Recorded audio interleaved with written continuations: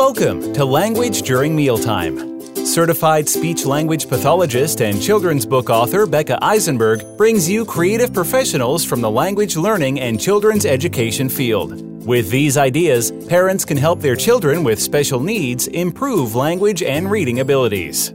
Hi, my name is Becca Eisenberg. Welcome to my podcast, Language During Mealtime, episode number 15. Today, I'll be interviewing Carrie Radovich. She is an SLP author who creates resources for preschool SLPs who crave creativity but struggle with finding the time to plan and prep materials for group therapy. She has been an SLP since 2011, blogging since 2013, and has been featured in the ASHA Leader. Through Instagram and her website, rockchalkspeechtalk.com, Carrie regularly serves nearly 5,000 SLPs with easy and practical therapy ideas, utilizing books, toys, and low, no prep printable materials. So I found Carrie on Instagram and I asked her to be a guest today on the podcast because I was really excited for her to share her wonderful work with everybody here who's listening. So thank you so much for being here today, Carrie. Yeah, I'm excited to be here.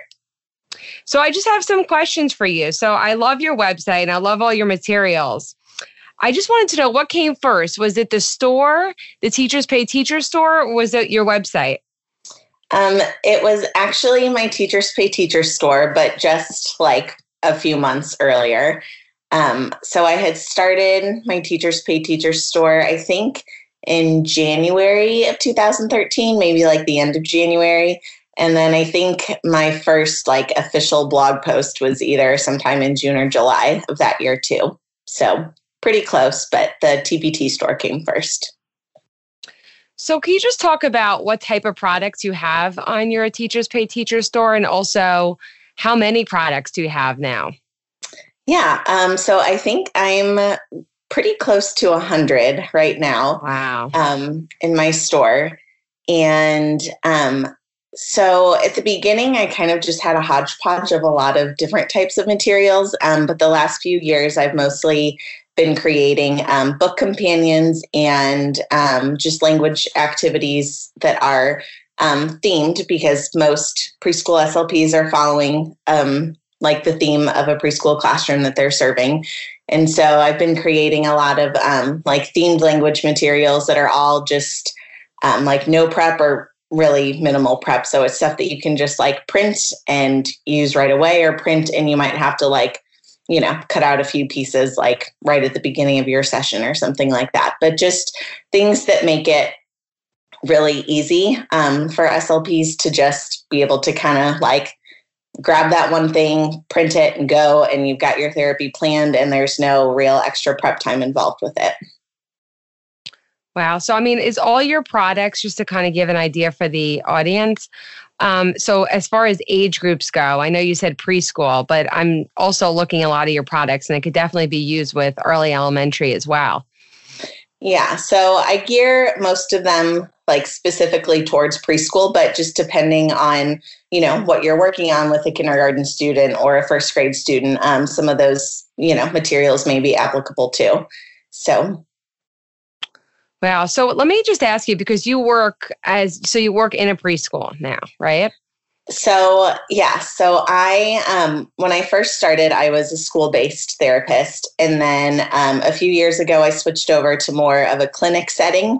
But our clinic is really unique in that it kind of ties in aspects from a lot of different types of settings. So kind of ties in like medical setting and preschool and early intervention and just a few different things. But so we have preschool classrooms there at our clinic. And so I serve kids in some of those classes. And then I also, see preschool students for therapy too. So how did it all start as far as like starting your store? Because I always find it kind of so fascinating how, I mean, I know once you start the products and you start developing it, but, you know, I have a couple of products on my Teachers Pay Teacher store, but it definitely takes a lot of work. It takes a lot of work and a lot of time. And I was just curious about kind of how it all started, how you kind of just started thinking, hey, you know what, let me start my own store and start developing your products, because I'm also just curious as a speech language pathologist, you know, how you find the time to create all of this and kind of how it all began, because I know how much work it takes to create those products. Yeah. So it started out as just, I just had kind of started seeing some other SLPs and some teachers, putting their materials on Teachers Pay Teachers. Excuse me. And I just kind of thought like, hey, maybe I could do that too, which I feel like is how a lot of people start. And then I don't know, I've just always loved like creating in some fashion. And I've also like in middle school and in high school, like I kind of tinkered around with like HTML and like graphic design type stuff. And I originally, excuse me, I originally had wanted to go into graphic design at one point in college, for my college major. And so it wasn't, I feel like, that much of a stretch because it kind of combined two things that I really loved, speech pathology and, graphic design. And it does definitely take a lot of time. But it's kind of just my like creative outlet. Like it's not like it's a business, but it's also a hobby at the same time, if that makes sense. Yeah. It definitely makes sense. Yeah. Yeah. I just really enjoy doing it. So I don't mind putting in the time for it. Yeah. And you have such beautiful stuff on there. I mean, you could tell how much time it takes and how wonderful the products are. So when you do print it out, what I always do is just laminate everything and then cut it like most speech pathologists, because we all have laminators. I mean, it's like one of those things that anytime anyone ever taken one of my graduate classes, like everyone buys a laminator after, because all I talk about is like how great laminating is. So you must have tons and tons of great stuff to do with your preschoolers. And I was just wondering, not only for speech pathologists, but also for teachers, and then for those parents who are listening at home, just to talk about, from a parent's perspective, do you have any tips for parents about, what products you think they should start with, and, just about using some of your book companions at home with their children? Yeah, definitely. I would definitely say the book companions for a parent would be a great place to start because they're books that, you probably already have at home or something that you can easily grab like from the library or through Amazon or, whatever. But I think the big thing for me would just be, as a parent, your child best and you kind of know like what learning modality is best for them and what is motivating for them. And so just keeping that in mind when you're doing some of the activities in the book companion. So like just as an example, a lot of my book companions have like sequencing and retelling pieces to it.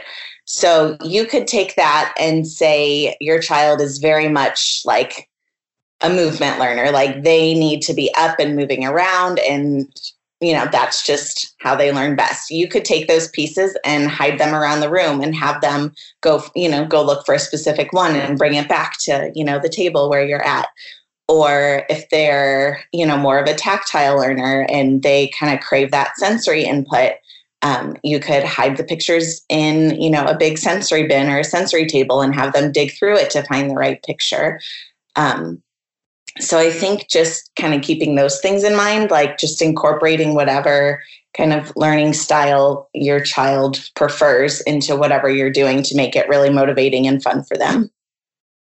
Yeah, and I also think it's also great, let's say just during mealtime too, because if you're sitting down and you're reading a book, and a lot of times parents get stuck in, okay, well, we read the book and now it's over. But what I love about, your products is that there's so many more activities that you could do with the book. Mm-hmm. So it could even be stretched over, like the one that you recently did, Monsters Love School. I mean, there's enough activities to be doing stuff for weeks, I think, at home. And the other thing that I also want to say is that sometimes people feel like, well, they've done an activity and it's over and they don't need to do the activity again. But I think I think one of the great things is actually repeating a lot of the activities because, not just to do it like one time, that a lot of times kids love the repetition. So to do an activity several times is to do things in different ways. So I don't know if you want to talk a little bit more about your recent upload with the Monsters Love School, because I love that. I mean, it was beautiful and like just fantastic and like so thorough. I mean, there's just so many great activities. I don't know if you could talk a little bit about that, because I know some schools are going to be back in session soon. Some schools don't start for about another month. But I think it's a great book for back to school. Could you just talk a little bit about what's included in that bundle from Monsters Love School? Yeah. So for anybody listening who's not familiar with the book, the premise of the book is that there's a little monster who's going to school for the very first time, and he is nervous and just doesn't know what to expect. And he's worried about, like what they're going to do there and when is he going to eat and is he going to have any friends to play with? So I think it's, a lot of emotions that a lot of kids can probably relate to, going either to school for the first time, like if they're going to preschool or, if they're going to kindergarten, but they've, never been in like a preschool center or anything before. And so I think it's just, something nice that a lot of kids can relate to, which is why I initially really loved the book.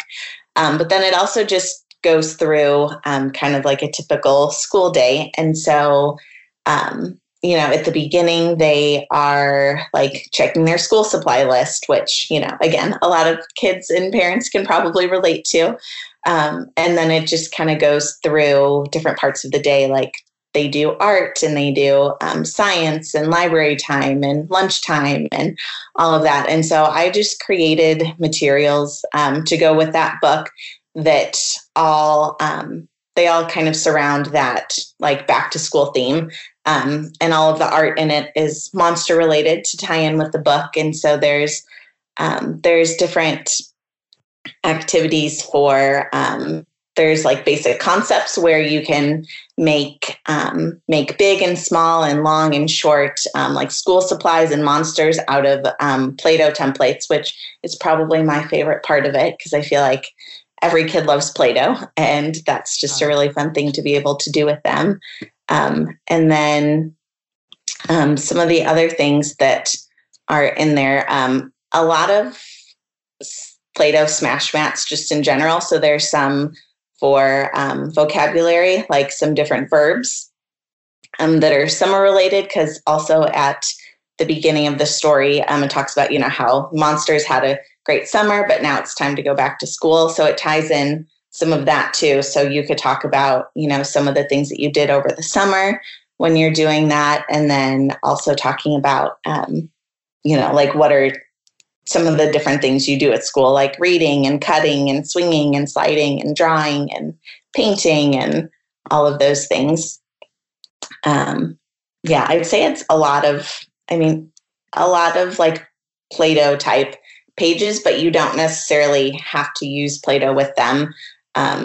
So you could, like, to cover up the pictures, you could use pom-poms, or since they're monsters, you could use like big googly eyes or whatever. Just kind of, whatever your students or your children are motivated by and what they really like to use. So so as far as the pictures go, did you create some of those images yourself? No, as much as I love to design, I cannot draw at all. So I buy all of my clip art from clip art artists on Teachers Pay Teachers. Right. I mean, it's just beautiful. And I also see that you also have some free products as well for download on your Teachers Pay Teacher store that some parents could even just try out to print and to get an idea on how to use the companions. Yeah, definitely. So one of the book related downloads in my store that's free is a little extension activity for Don't Push the Button, which is one of my favorite books and has become one of my students' favorite books for sure. They love it and don't seem to ever get tired of it. And so the download is just a little extension activity where it's just strips that you fold in half. So you would just cut them out and fold them in half. I don't laminate them, but you could. So on the front of it, it's a little red button, just like from the book. And then on the back, it gives a description of something you turned into. So you would like push the button on the front, and then you could flip it over, and it'll say, "Oh no, you turned into an astronaut, or you turned into a dinosaur, or you turned into a ballerina." So it tells you just different things you turned into because you push the button, which is kind of fun. And everything that you could potentially turn into has like a motor action paired with it. So I really like that for kids who are maybe nonverbal, who are working on some of that motor imitation. And so that's, a way that they can participate with the book. They can imitate your action, or for some other kids, you could see if they can come up with the action and motor plan themselves. Like, oh, if we turned into a ballerina, what would we do? Sort of thing. So that's a really fun free activity in my store that I think a lot of parents would like. And I also think, just as you said, you mentioned children who are nonverbal or had those communication needs. I mean, I also think that your products are great as like visual prompts for kids and using any AAC, because those are the kids that I work with. And I work with a lot of preschoolers. So I would use your products kind of in conjunction with any sort of augmented communication, which would also be great. Because when you're talking about like, don't push the button, it's a perfect visual prompt to kind of get them to also use their talker in addition to, getting them to verbalize. But it's fantastic. So I just wanted to ask you, like, what's your favorite part of creating your products? I would say definitely like the brainstorming process. Like just when I first get an idea, like that first spark that just gets me so excited. And then I just start like either typing notes on like on my computer or on my phone, or, if I have paper and pen nearby, I'll just start like sketching out some ideas and writing some ideas. So I'd say that initial part, just like all of that excitement when you first get that new idea, is probably my favorite part. Oh, yeah, I'm sure. And it must be so fantastic just seeing your store grow like that and seeing all of your products out there, just helping everybody else and seeing everything just in print like that must be amazing. And also, I had one more question for you. So how do you choose the books that you're going to do the book companions with? Sometimes it's just a matter of like, I want to do this sort of theme. What kind of books would be, what are some good books that are for this theme? And then I'll kind of flip through them and see if there are a lot of things I think I could pull from it to make a companion. So I don't necessarily have like a specific process or criteria. It's just kind of, I don't know. I guess it's just whether I feel like it's a good book and whether I feel like there's a lot of like activities or skills that I could pair with that book.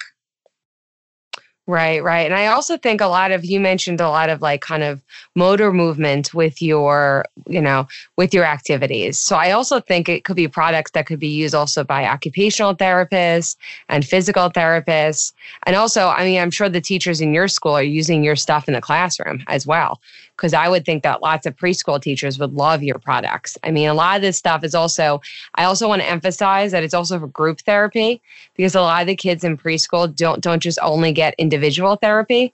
So kids get group therapy. And Carrie also has a lot of products that you could use with groups. So also that includes, let's say, families or parents who have multiple children. So you have 2 or 3 kids. You could actually use this product for all your kids. So just because, let's say you have one child who's a preschooler and you have another child who's early elementary or even elementary, it's a great way to kind of get involved together and to do something together. Because also your products also include games as well that have like multiple players in it. So it's not just for like that individual therapy. It could also just be used in the classroom, at home. So lots of different uses. Yeah. And I hear from parents a lot too of kids who have older siblings that when they come home from school and it's kind of homework time, that their preschooler wants to participate too.